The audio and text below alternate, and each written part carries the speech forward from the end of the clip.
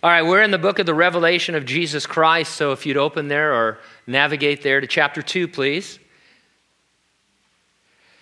Our text this morning is chapter 2, verses 1 through 7. The topic, Jesus tells the church at Ephesus that despite all their good works, they have left their first love for him. The title of our message, You've Left That First Love Feeling. Let's have a word of prayer. Only a few of you remember the Righteous Brothers. I tweeted that every week. This is edited out. But anyway, there's a bunch of pastors, and on Twitter we send a hashtag text check. We talk about each other's messages and stuff. And so I always put my title. And Terry Michaels from Calvary Chapel in Austin, Texas, who's a friend of mine, he wrote back and he goes, "That's righteous, brother." And so anyway, I thought, thank you, Terry, you're entering in. So, all right, let's have a word of prayer now. Father, thanks for our time in your word. We anticipate hearing from you, and we want to do what you recommend to this church, and that is have ears to hear what the Spirit is saying to us individually and corporately.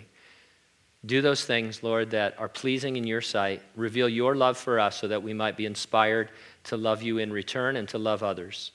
We thank you and praise you in Jesus' name, and those who agreed said, amen. 30 years. Congratulations, church at Ephesus. At the time of the writing of the revelation of Jesus Christ, they had been a vibrant evangelical church for 30 years. Do you suppose they might have been having a special anniversary service with the reading of the personal letter from Jesus Christ as the centerpiece of their celebration? If so, it all started to go wrong 4 verses in at nevertheless. Look at verse 4. Nevertheless, I have this against you, that you have left your first love. That'll bring you down in a hurry. 30 years. Congratulations, Calvary Hanford. This year we have been a vibrant evangelical church for 30 years. Want to celebrate? I do, but we might want to be sure that there is no nevertheless for us on our Lord's lips. I'll organize my thoughts around 2 points. Number 1, good works can conceal your left love. And number 2, first works always affirm your first love. Let's look at verses 1 through 4 where we see good works concealing our love. Now, this is the first of the letters Jesus dictated to the 7 churches mentioned in chapter 1. We should say a few things about these letters in general before we get into the situation unique to Ephesus. These 7 churches were all in modern Turkey. If you started at Ephesus and visited all the rest, they'd be in the geographical order we encounter them in these 2 chapters, about 30 to 50 miles apart. There is a similarity in the structure of the letters.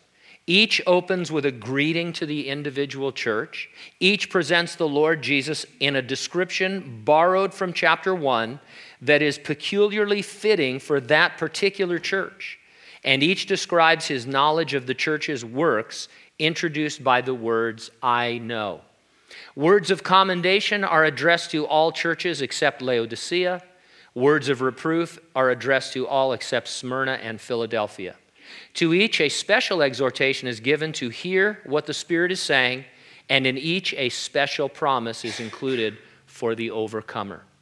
One commentator has assigned the following titles expressing the dominant features addressed in each letter. Ephesus is the loveless church. Smyrna is the persecuted church. Pergamos is the over-tolerant church. Thyatira is the compromising church. Sardis is the sleeping church. Philadelphia, the church with opportunity. And Laodicea, the complacent church. The letters have 4 levels of application. They had a provincial application. These 7 were actual churches existing in John's day, which Jesus wrote to for their correction or their commendation. Second, the letters always have a present application.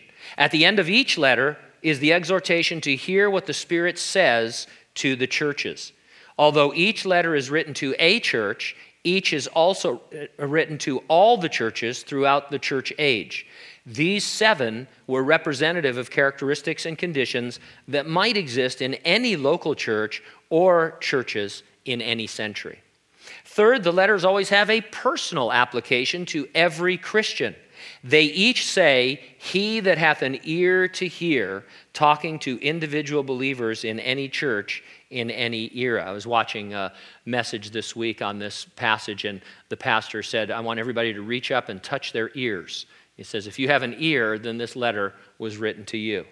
And then fourthly, the letters have a prophetic application. These 7, taken in the order Jesus put them, describe successive periods of church history.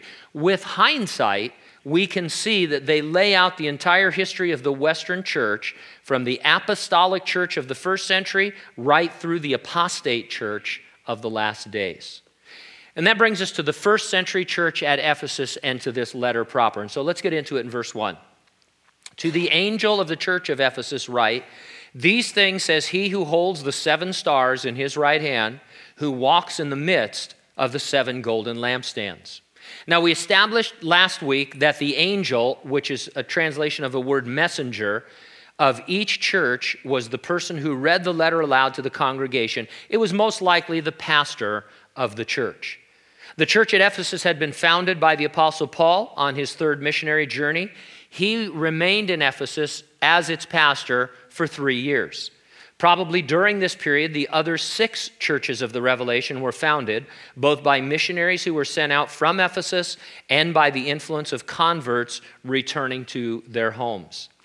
After Paul left, we know that Timothy pastored in Ephesus for a time, and church history says that the Apostle John did also. So these guys had some really heavy-duty, right-on pastors.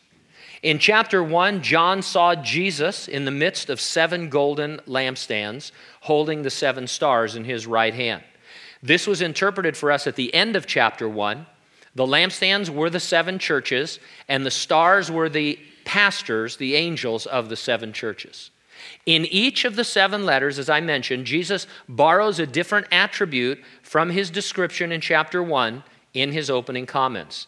The particular attribute Jesus chooses always has a direct bearing on his correction or his commendation for each church. So he describes himself, and then later in the letter, you find that that description is the solution or part of the solution for their problem.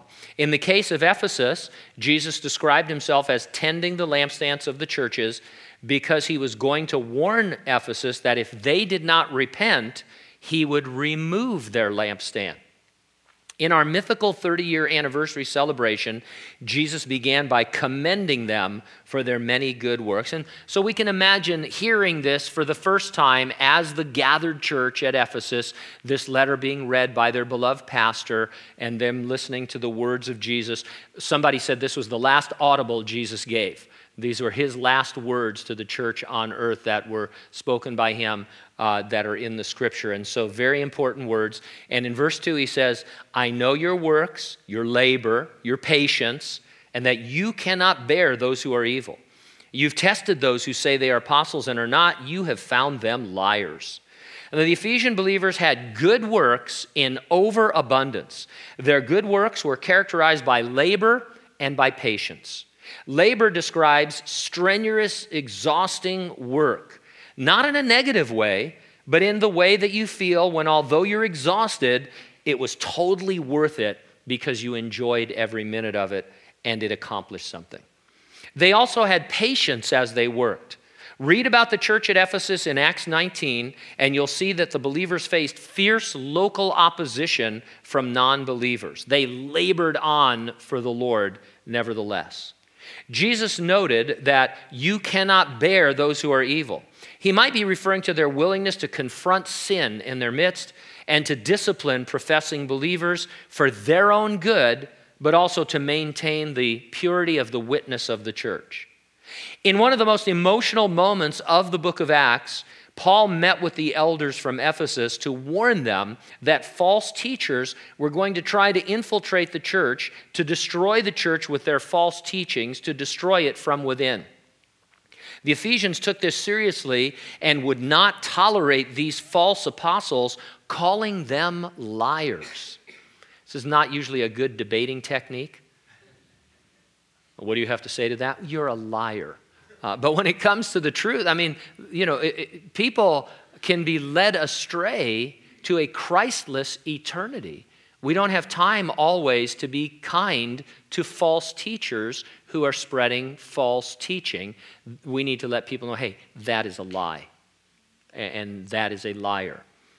Verse 3, you've persevered and have patience and have labored for my name's sake and have not become weary. They persevered, which led to even greater patience because tribulation works patience.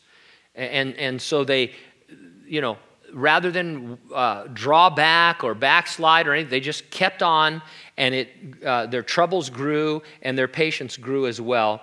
And they did not become weary in that well-doing. They did it all with pure motives because Jesus, who alone knows men's hearts, said it was for my name's sake. The Ephesians weren't looking to make a name for themselves.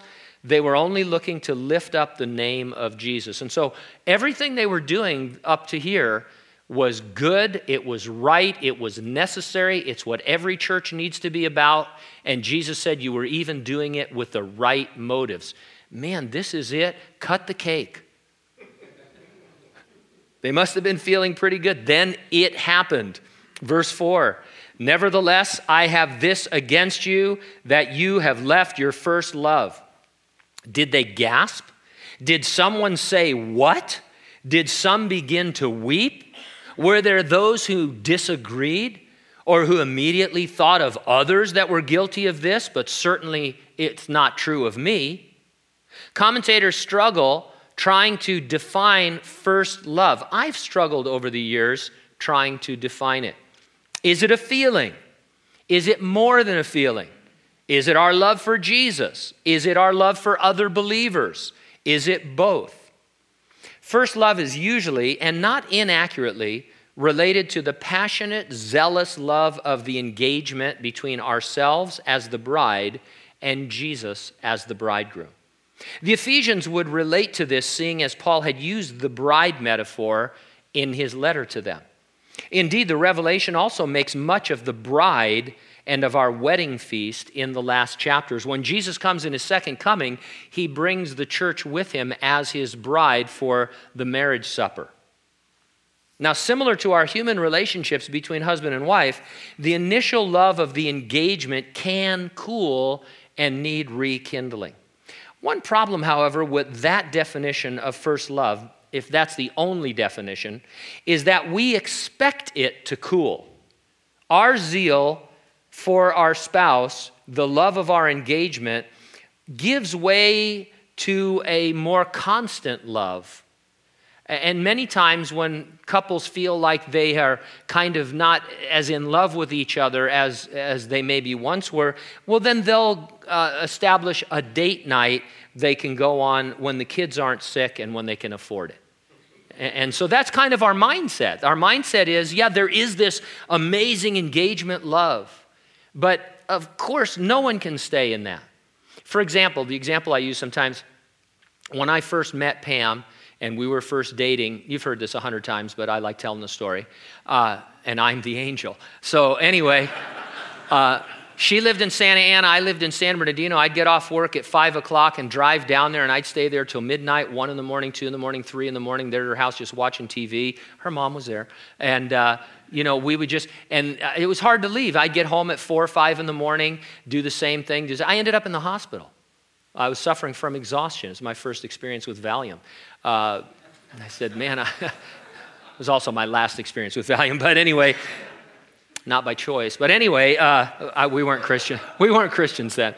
But I literally loved her to exhaustion. And so you hear that and you say, well, yeah, you can't do that after you get married.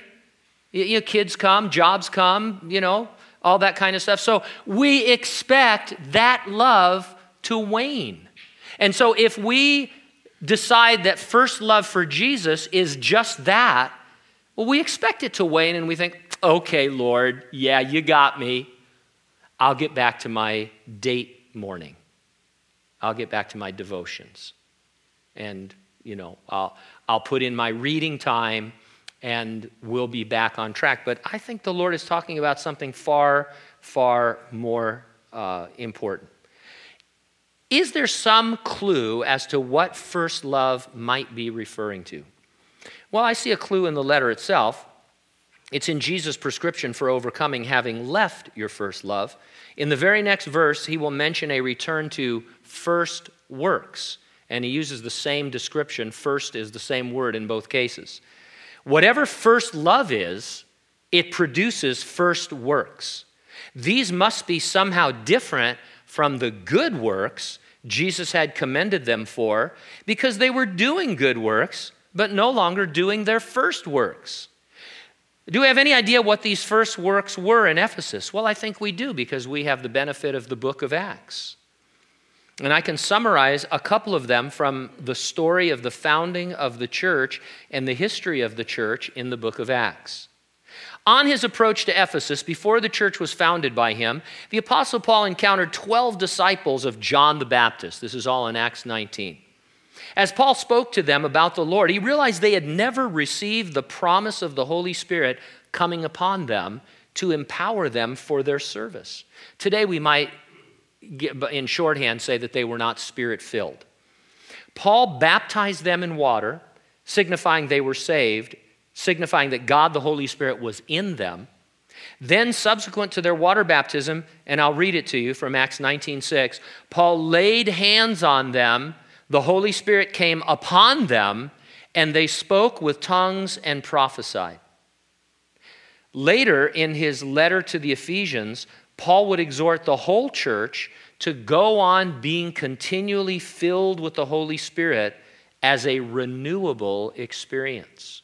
And so we see from Paul a little bit of his theology of the Holy Spirit, that you need to get saved and the Holy Spirit lives within you, but he also has to come upon you to empower you for service, and that you need to go on being filled throughout your Christian walk.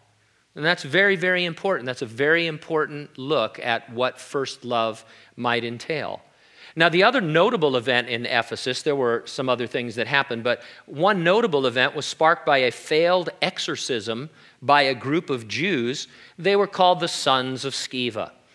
They had seen Paul do many miracles, including exorcising demons. When they tried, the demon spoke from inside the person saying, "Jesus I know, and Paul I know. Who are you?" Not a good thing to hear during an exorcism. Acts 19:16, then the man in whom the evil spirit was leaped on them, overpowered them, and prevailed against them, so that they fled out of that house naked and wounded. This became known both to all Jews and Greeks dwelling in Ephesus, and fear fell on them all, and the name of the Lord Jesus was magnified. And many who had believed came confessing and telling their deeds. Also, many of those who had practiced magic brought their books together and burned them in the sight of all. And they counted up the value of them, and it totaled 50,000 pieces of silver. So the word of the Lord grew mightily and prevailed. The many who believed were Christians who had nevertheless continued in their practice of magic until this episode quite literally put the fear of God in them, and they quit compromising with the world.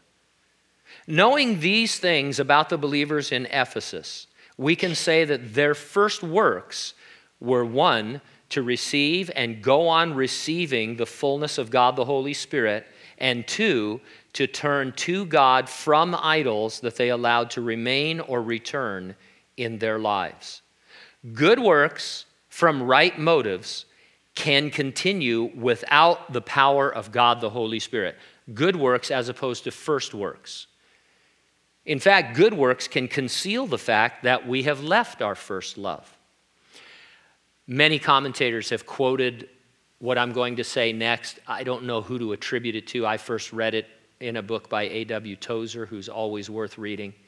He said concerning the Holy Spirit in the church, he said if the Holy Spirit were somehow to leave the church or removed from the church, 95% of the activity of that church would usually continue. And what that means is 95% of the activity of the church is in the flesh. Good works, for sure.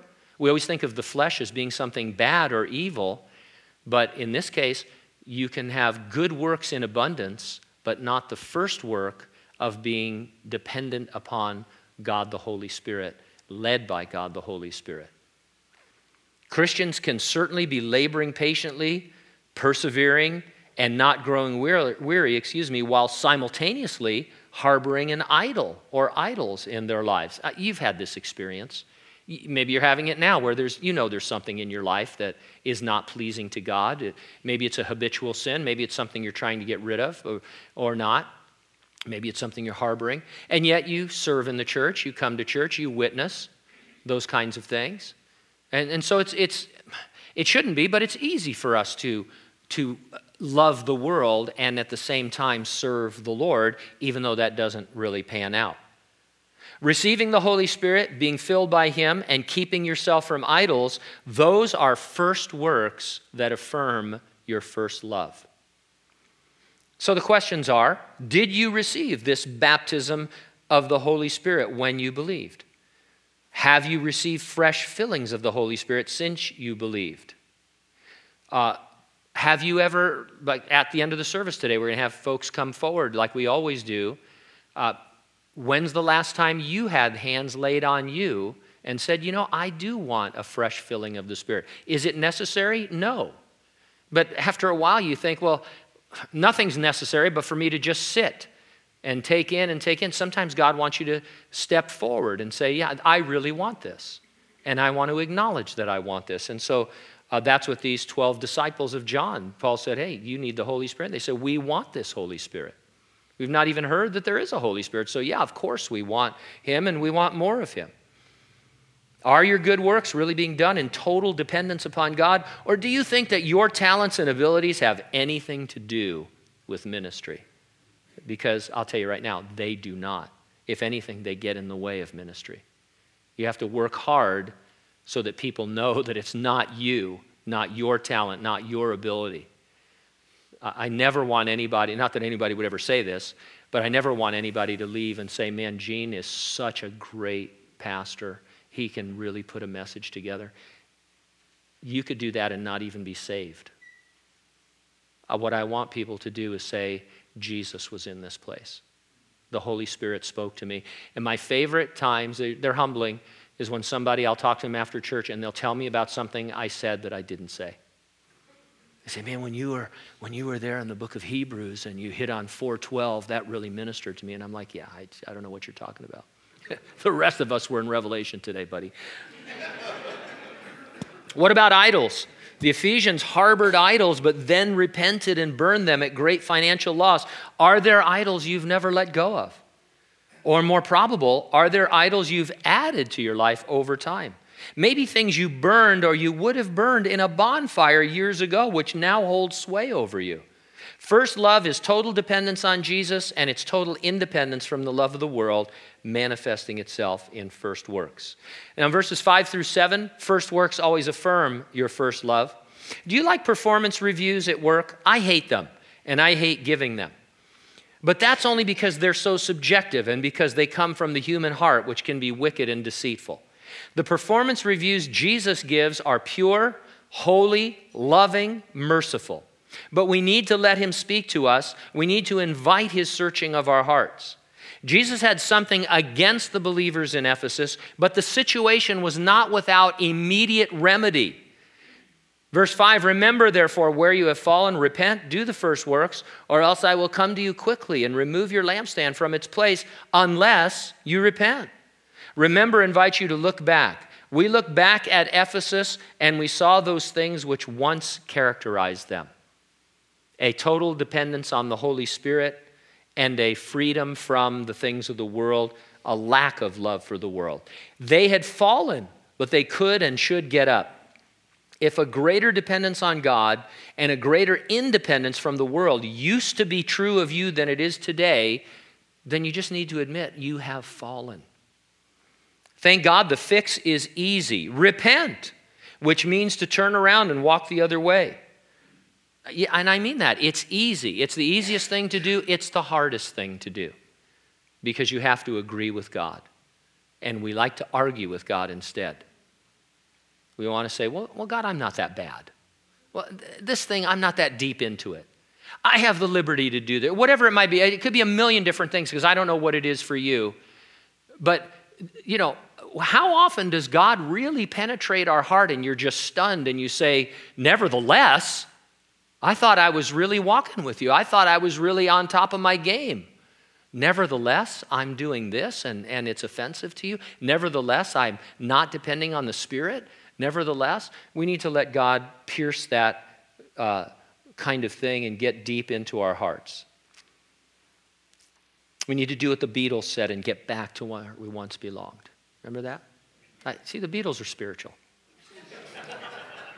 Actually, they're not. But anyway, Jesus warned them that if they did not get on board and repent, he'd remove their lampstand. He wasn't saying anything about individual salvation because he was addressing the church corporately. Removing their lampstand wasn't about salvation. The churches on the earth, remember, are lampstands. They are the only spiritual light in the darkness of a realm whose ruler is the god of this world, Satan. Jesus is the source of oil for our lampstand. He's the one who trims the wick, keeping us burning brightly. Unless we leave our first love, we are then actively quenching his light. If Jesus is providing the Spirit so that we can be a testimony to the world, and we are walking in the flesh and not the Spirit, and are in love with things in the world, we are quenching his ability to be the light of the world through us. And he's warning the church at Ephesus and every subsequent church that they would cease to have a testimony of the Lord. They might go on as a church for a long time, but they would no longer have a testimony. Quickly is the Greek word from which we get our word tachometer. It doesn't mean soon. It meant that once he decided to remove their lampstand, it would happen suddenly. A church can go on for a long, long time doing good works, but quenching the light. Don't underestimate the energy of the flesh. Verse 6, but this you have, that you hate the deeds of the Nicolaitans, which I also hate. There are two theories on why they were called the Nicolaitans, or at least two theories, two prominent theories. Some early church fathers believe they were disciples of Nicolaus, who is mentioned in Acts 6:5 as one of the original 7 deacons. If that's true, it's a sad commentary on his defection from the faith. There's very little evidence for that other than speculation. Others think this is a description of a basic belief. The compound word means something like over the people. One possible rendering of the Greek word literally means laity conqueror. We talk about the word laity as the common people, so people conqueror. What was their false doctrine? Well, because they're mentioned again in the letter to the church at Pergamos in connection with the Old Testament character Balaam, some commentators say they were among those who were casting a stumbling block before the church by upholding the liberty of eating certain things sacrificed to idols as well as committing fornication. Hippolytus, writing in the 3rd century, said that the Nicolaitans followed what's called the Gnostic heresy. Gnosticism believed that the only thing that mattered was your spirit. Your body, since it was going to be left behind and deteriorate, didn't matter. It was a convenient way for them to say, hey, eat, drink, and be merry. Go with prostitutes, get drunk, get high, do whatever you want, because it doesn't affect your spirit at all, and your spirit's going to go on to be with God.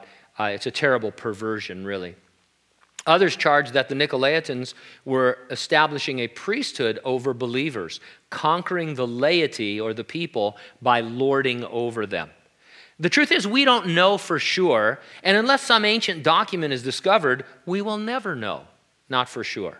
The point then Jesus was emphasizing is that the believers at Ephesus would not put up with any false or aberrant teaching. Whatever the Nicolaitans were doing or saying, and it was probably a combination of many things, these guys were on it and they were not going to put up with it. Why this commendation after his correction? Why not at the beginning?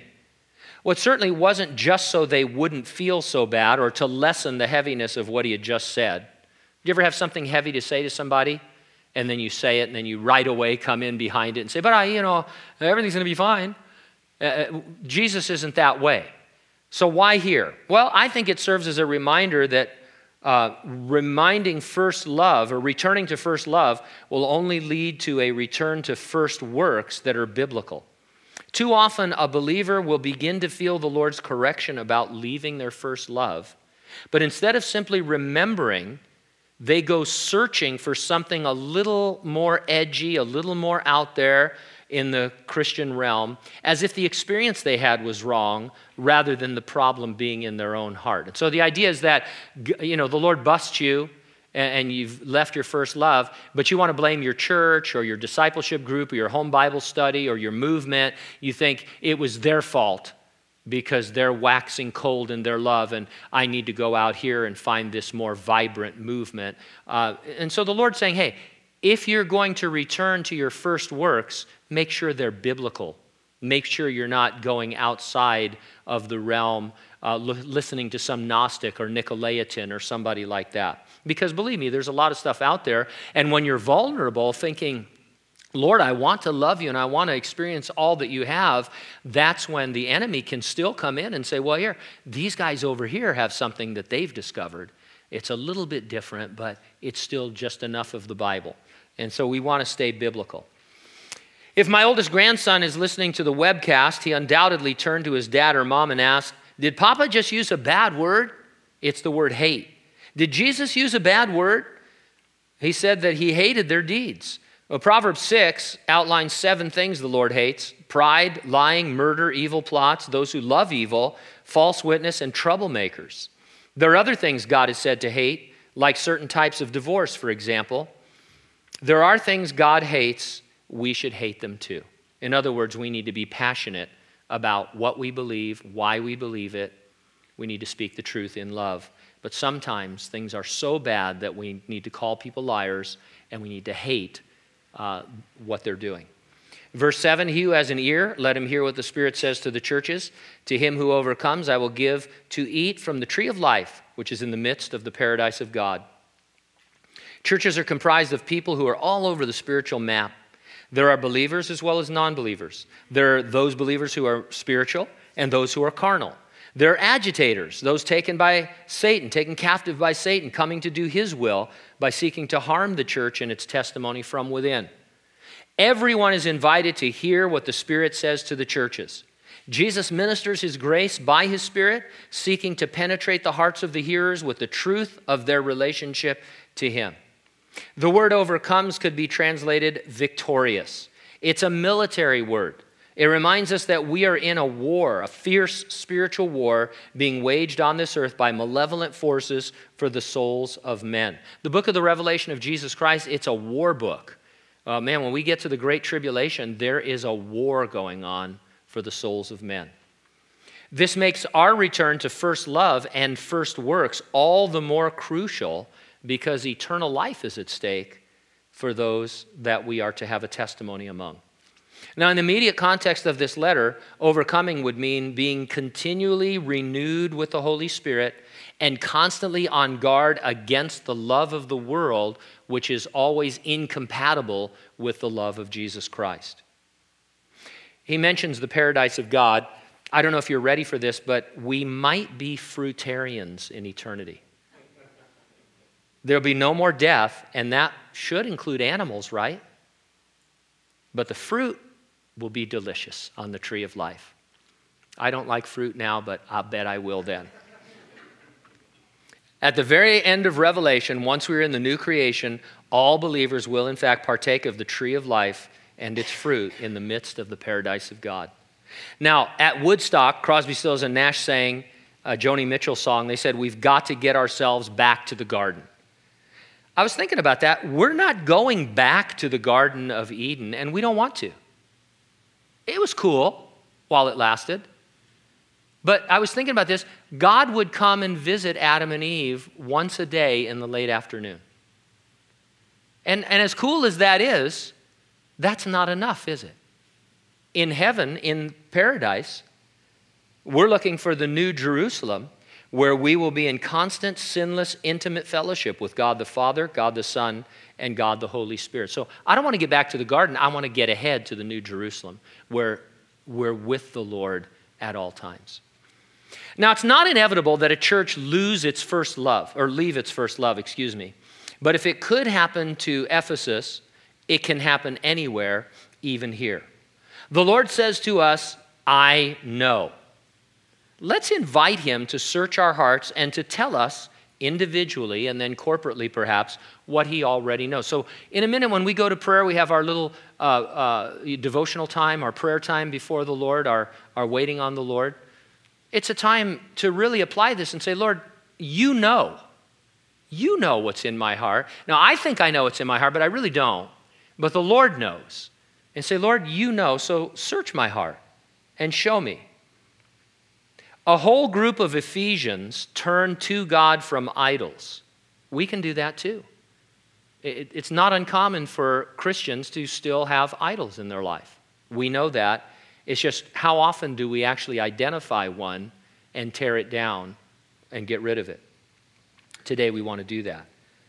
And so let him reveal any idol or idols you're holding on to or that have been reintroduced into your life. If you've been a Christian for a long time, there's a good chance that the world has crept back into your walk. And we can ask him to be filled afresh with his Spirit. Gordon Fee writes, he says, the Apostle Paul does not see life in the Spirit as a result of a single experience of the Spirit at conversion. Frequently, Paul implies there are further ongoing appropriations of the Spirit's empowering. For Paul, life in the Spirit begins at conversion. At the same time, that experience is both dynamic and it is renewable. And you see this in the Scripture.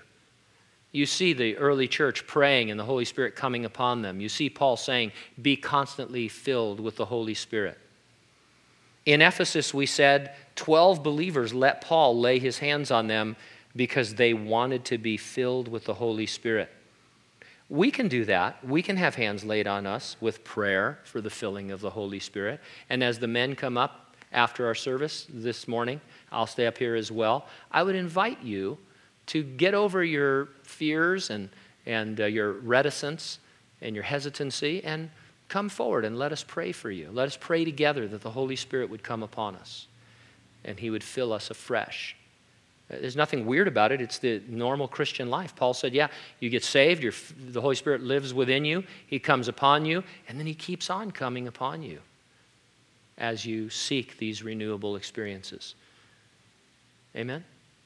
Amen. Let's go to prayer.